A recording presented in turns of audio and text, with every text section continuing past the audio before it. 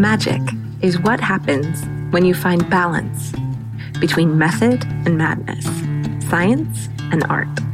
Welcome to the Magic Maker Podcast, the place where entrepreneurs who want to find magic can access aha moments and simple steps to big dreams. I'm your host, Jay Nicole Smith, but you can call me Nick. Let's get started, shall we?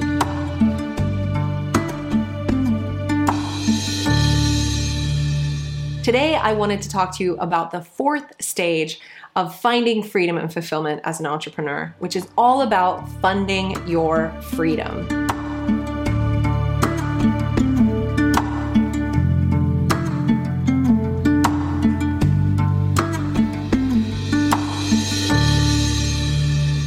My years as a branding and marketing strategist have led me to the conclusion that there are basically 4 seasons from just starting out as an entrepreneur to being a business owner who actually has freedom and fulfillment.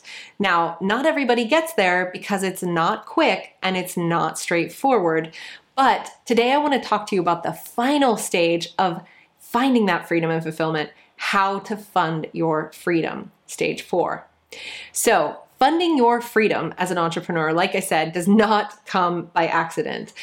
If you ask most business owners if they have freedom, they will laugh basically in your face because most of us work more than we ever have and never feel like we have any space or disconnection from our business because we care so much. But as you begin to master the 5 laws of entrepreneurship and build a brand, you start to create that really important separation between yourself as a human being and the business that you're running. And you start to be able to find more ways to separate yourself from this business.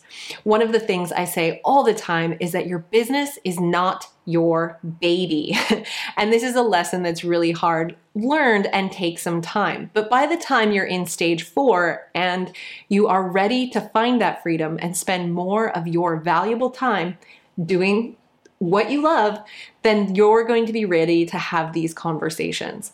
So funding your freedom comes down to 3 basic areas where you're going to be able to basically buy yourself out of your business: money, people, and products.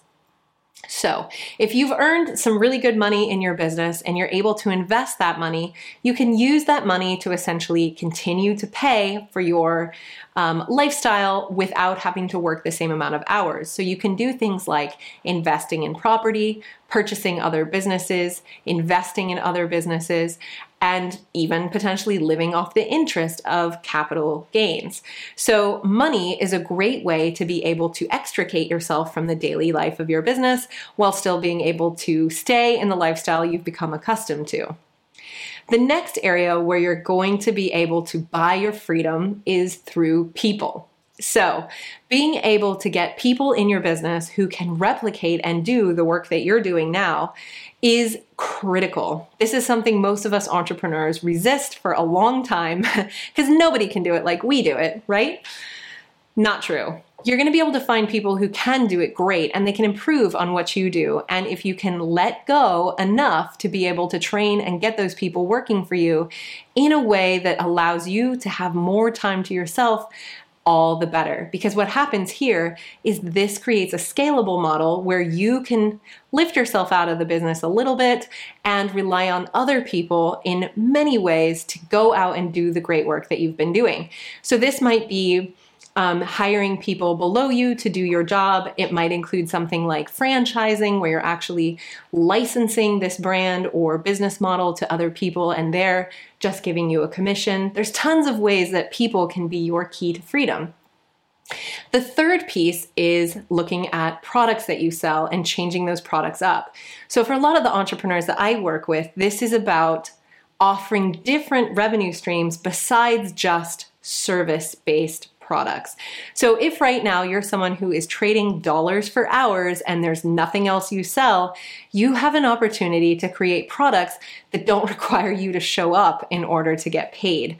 Oftentimes we call these passive income products, although they're not necessarily totally passive, these are things that you can take your intellectual property or your expertise or your special formula, whatever it is that you've got, and create products that people can buy without needing you to show up to get paid hour by hour.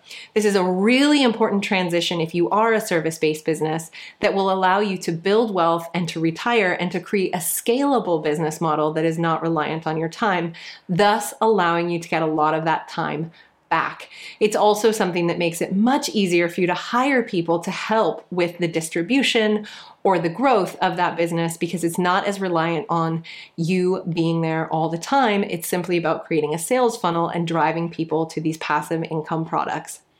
So these are things that even if you're in stage 1 or 2 or 3 right now of growing your business or crafting your brand or growing your brand, you're going to want to keep an eye on, because ultimately your goal should be to fund your freedom. If you want to experience that freedom, if you want to feel that fulfillment and live your life in addition to being a successful business owner, these are things you should be thinking about now. It's a great way to keep your focus looking forward, and it also makes the work you're doing now not quite seem as hard because you're looking further down the road. If you want more free resources to help you work through this, visit us over at facebook.com/groups/magicmakershq. This is a place where we have conversations all the time about topics like this and support enchanted rebels like you who want to find freedom and fulfillment by building brands instead of just businesses. I hope to see you inside.